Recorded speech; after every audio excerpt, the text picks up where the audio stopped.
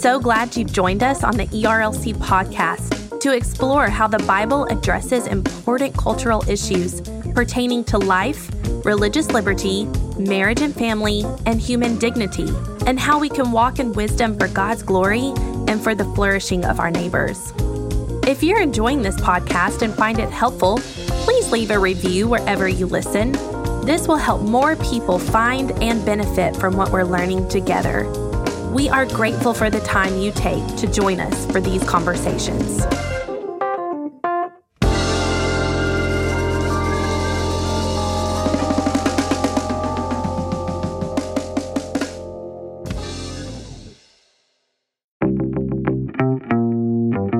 Welcome back to another episode of Weekly Tech, a technology and ethics podcast focused on navigating this digital age with wisdom. Weekly Tech is a project of the Ethics and Religious Liberty Commission, and I'm your host, Jason Thacker.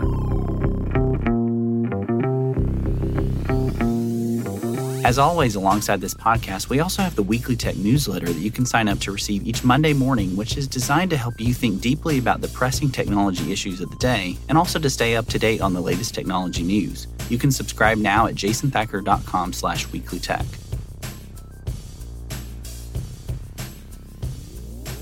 In today's episode, I'm joined by my friend, Dr. Andrew Walker, who's an associate professor of Christian ethics at the Southern Baptist Theological Seminary in Louisville, Kentucky, and we talk about his new book from Brazos Press, Liberty for All. Andrew Walker also serves as the executive director of the Carl F. H. Henry Institute for Evangelical Engagement in Louisville, Kentucky.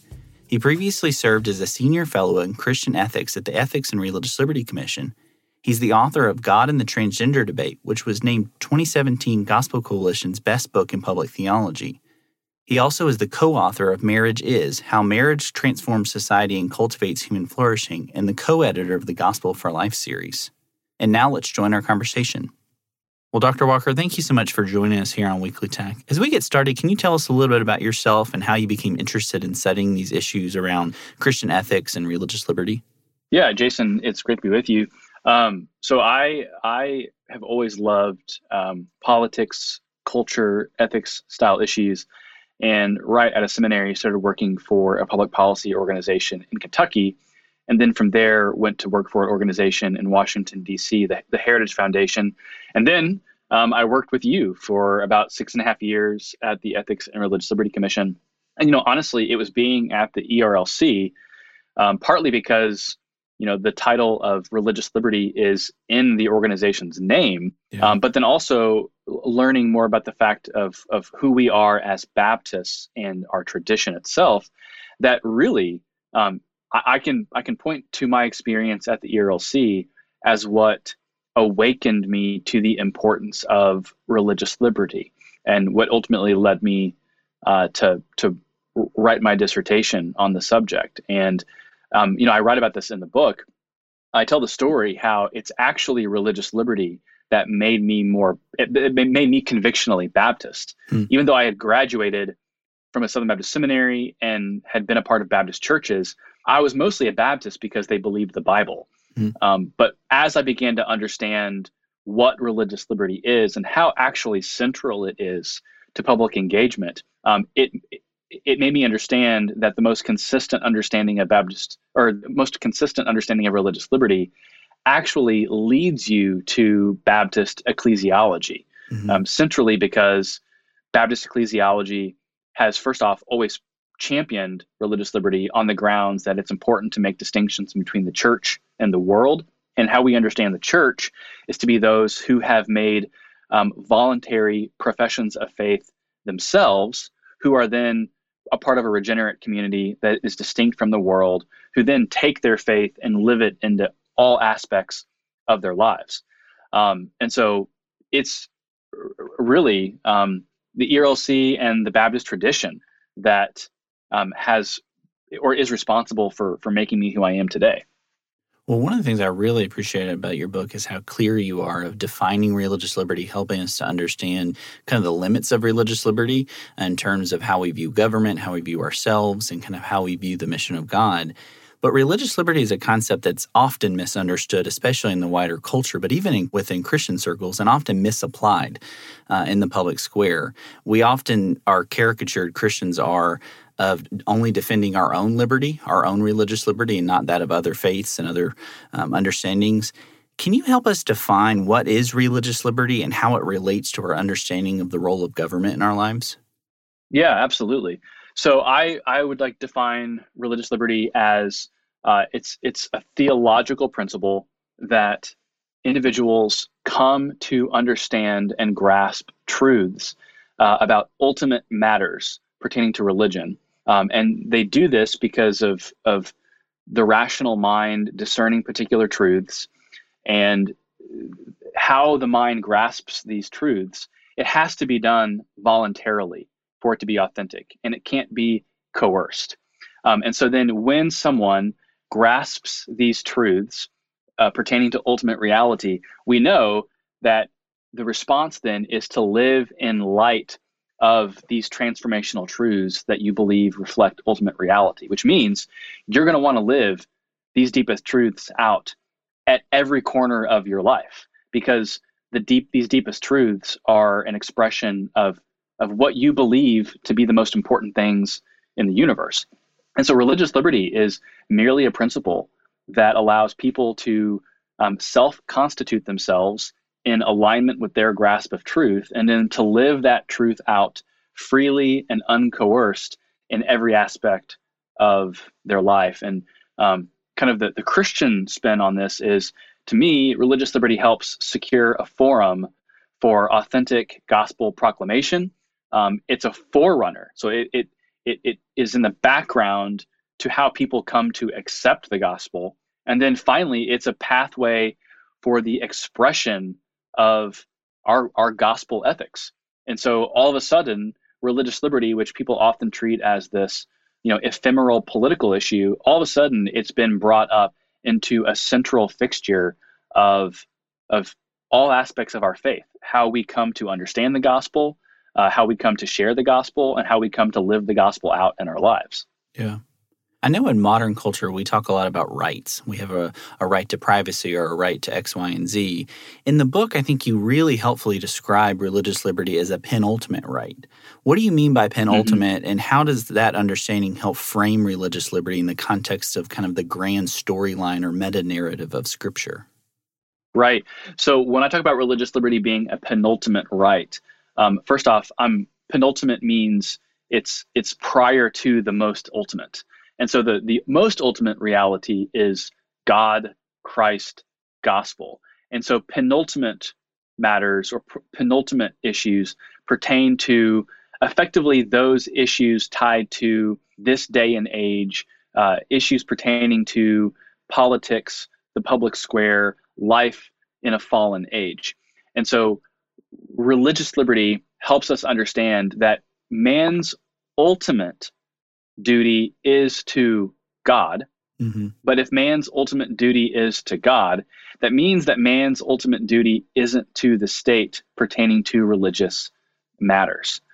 And so we would say that the state has, or the individuals have penultimate rights, meaning that they have a right to religious freedom pertaining to law and politics, but they don't have an ultimate right to religious liberty before God. In fact, this is one of the big areas of confusion, is if we say that people have an ultimate right to religious liberty, what we end up saying is that God does not enforce judgment against those who rebel against him under the auspices of liberty. That's not at all what I mean. In fact, I'm explicit in the book that religious liberty is going to come to an end.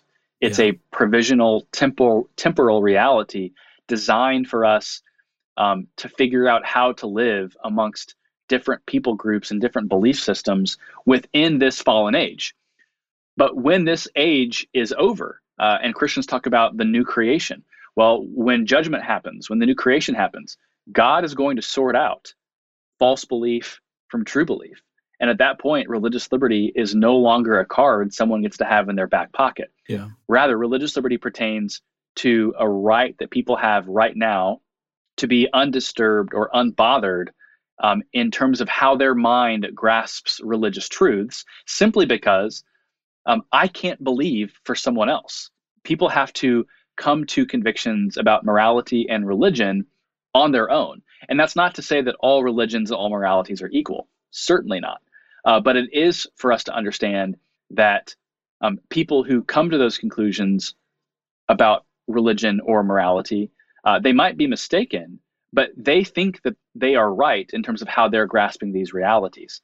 And so if they are being sincere in those convictions, and if religion is something that's outside the domain or authority of the state, what do we do with these individuals? Well, in ancient times past, if you disagreed with the religious consensus, you could be executed or banished from society. So all of a sudden, we're making second-class citizens based on religious belief. I don't think that's biblical. I don't think God has ordered the world for us to make determinations about someone's citizenship based on whether they're making proper theological confession. Yeah. God has not authorized the government to adjudicate wrongs between God and man. God has authorized government to adjudicate wrongs between intra-human disputes, not between God and man in general. So there's a big issue of just jurisdictional competency here, that because the state is not designed to be a theological referee, it shouldn't be in the religious game whatsoever. It can accommodate to religion and allow religion to function in civil society, and government, I think, within certain constraints, can bob and weave through some certain religious matters. But in general, the state is not there to be a theological referee. Yeah, I think that's a really helpful way of putting it. And obviously, I have a couple questions later on that I want to get to about kind of the extent of the role of government and the way that we think about religious liberty. But before we get there, one of the other ways that I felt was really helpful in the book about how you understand and ground religious liberty is you tie it back to the conception of the image of God, or the Imago Dei. Many listeners may be familiar with the image of God and how that is the baseline, that is the foundation for how we understand human dignity and how we approach and care for other people. How does religious liberty and the image of God tie together, and how does that understanding affect the way that we navigate the tensions in a pluralistic society? Mm-hmm.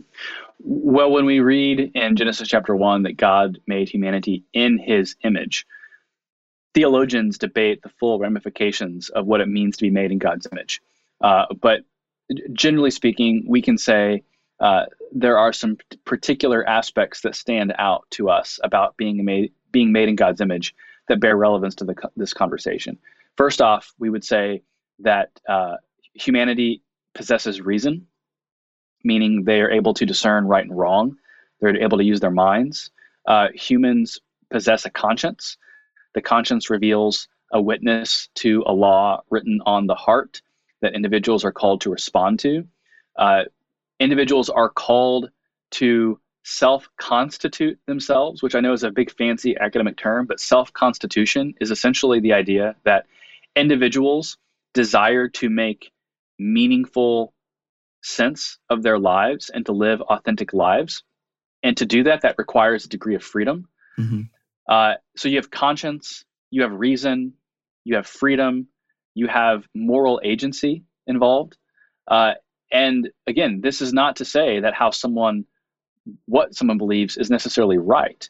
It means that you and I may disagree with the Muslim individual, but neither you or I can enter into the mind of the Muslim individual and change their mind coercively or externally. All we can do is seek to persuade and reason and appeal to their own desire for self-constitution, for them to come to a saving knowledge of who Christ is.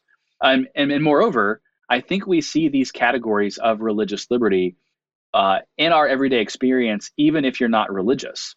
I write about this in the book. I call them the 3 A's of religious liberty: the notion of authority, adoration, and authenticity. Let me just briefly state what those are. When you look at something like authority, that's simply the reference that every single person is living their life according to some source. Perhaps it's God, perhaps it's not.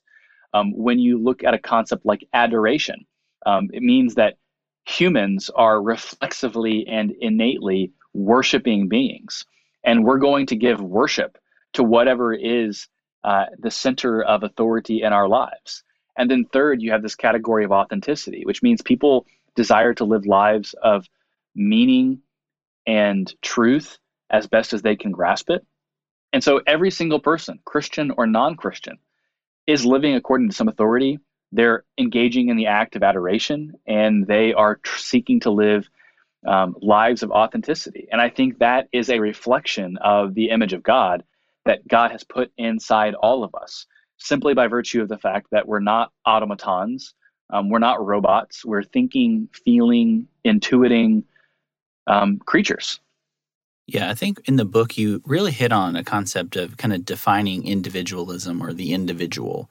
I think one of the great tensions of today surrounding a lot of culture's kind of persistent pursuit of a complete and personal moral autonomy, or as some call it, an expressive individualism. Can you help us understand the difference between individualism and maybe a more communal individuality that we actually see in the scriptures?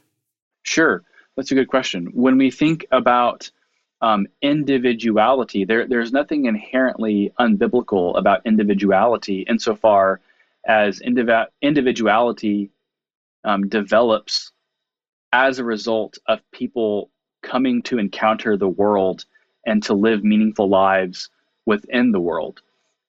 Traditionally speaking, at least in a more classical Christian tradition, individuality has been a product of how you understand yourself in society, norms of authority around family, culture, and religion, which can be good things. The problem with individualism, as far as expressive individualism, as the term is often used, is to understand the self as unencumbered by any type of external authority outside the person himself or herself. So it's casting off religion, it's casting off tradition, it's casting off the family, and instead it's an understanding of the human person solely derived from the basis of their autonomous will and their autonomous reason.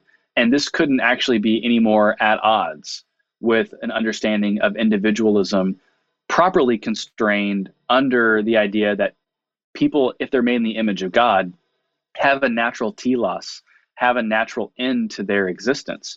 And expressive individualism entirely casts that off and says there is no natural purpose or telos. All there is the will seeking to maximize the will.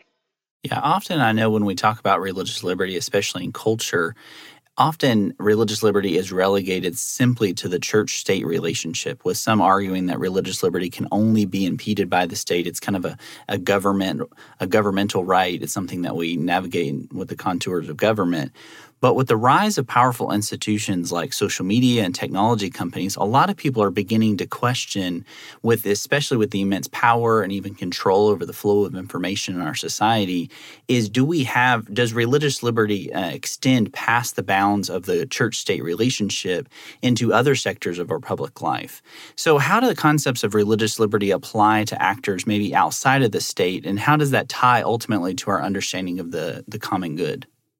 Yeah, I mean, that's the nature of the conflict right now, isn't it? I mean, we have we're wanting to solve debates about religious liberty through the Supreme Court, which means we're casting off responsibility to civil society to resolve these debates deliberatively and asking the strong hand of the government to solve these debates for us. And this is particularly felt in issues around sexual identity versus religious liberty conflicts.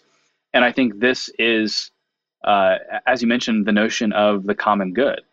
The common good ought to be a concept that is allowing for degrees of difference to exist in society. The problem is that as time has gone on, especially when you look at the progressive left, there is no desire to allow individuals to pursue the common good of their religious community if that common good of the religious community runs afoul of the new orthodoxy of the progressive left. And so I think the response to all of this is for us to, obviously we should seek to persuade and to convince people why we're right. But if we can't persuade people that we're right, I think it's important for us to at least persuade people to have an understanding that though they may disagree with us, the convictions we hold are rational, that they're advancing some good purpose around issues of sexuality and gender identity.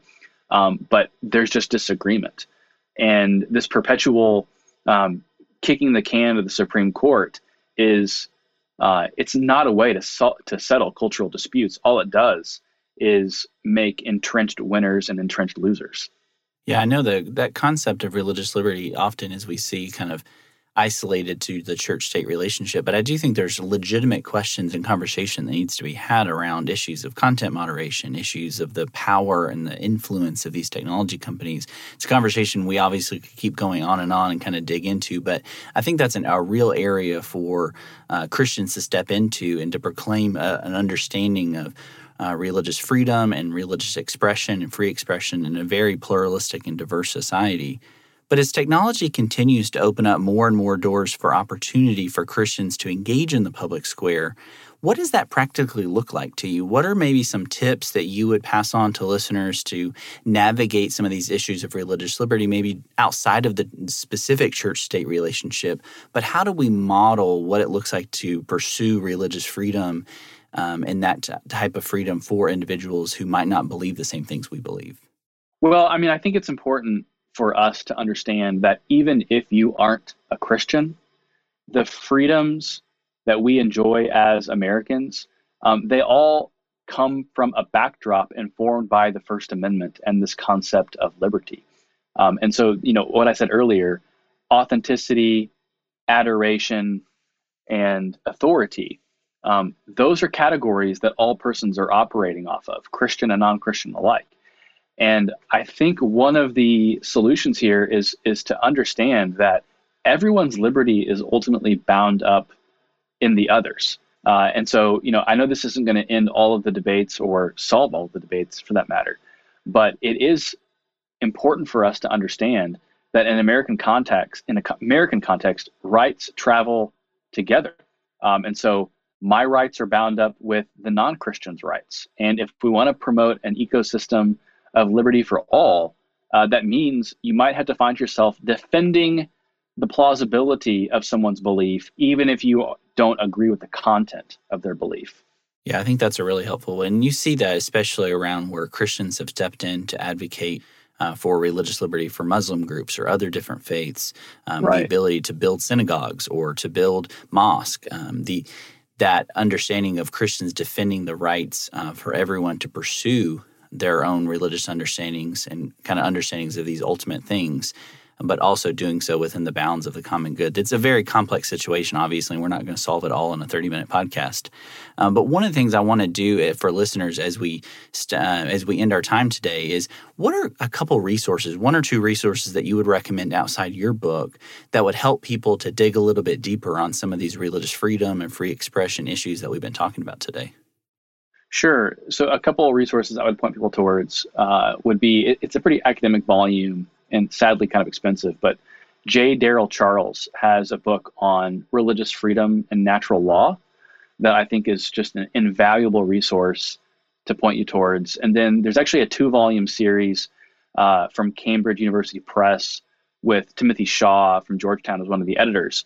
And it's a 2-volume set of books looking at the historical rooting of religious liberty and then some of the debates in a contemporary context. Now, again, both are academic, but I got to be honest with you. If we're going to engage in the religious liberty issues, you got to do some homework. You got to familiarize yourself with history, with some constitutional theory, with some ethics, and there's lots of good resources out there, but we got to go digging. And that's one of the reasons I wanted to have you on the podcast, is because I think your book is one of the most accessible books. While it's deep and you've obviously done your research in it, it's a very helpful book for those to pick up. So I highly recommend listeners to grab a copy of Andrew's new book. We'll link to that in the show notes so you can grab a copy as well as the books that he talked about earlier. Andrew, I just want to thank you so much, not only for your work, but also taking the time out of your busy schedule to join us here on Weekly Tech. I'm really grateful for the way that you approach these issues, especially in a balanced and careful and nuanced, and in many ways a very grace-filled way throughout all of your writing. Oh, Jason, it's great to be with you, man, and I'm just thankful for you to be a friend. From all of us here at Weekly Tech, I want to say thank you for listening. If you enjoy Weekly Tech, would you consider leaving us a review on Apple Podcasts, Spotify, or your favorite podcasting app? These reviews really help us to know how we're doing and also to help share the word about Weekly Tech with others. As a reminder, you can connect with Dr. Walker and learn more about his work, including the books that he recommended at the end of the show in the show notes.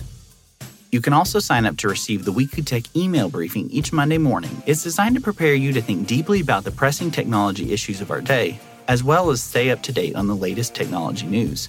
You can subscribe now at jasonthacker.com/weeklytech. Thank you, and I hope you have a great week.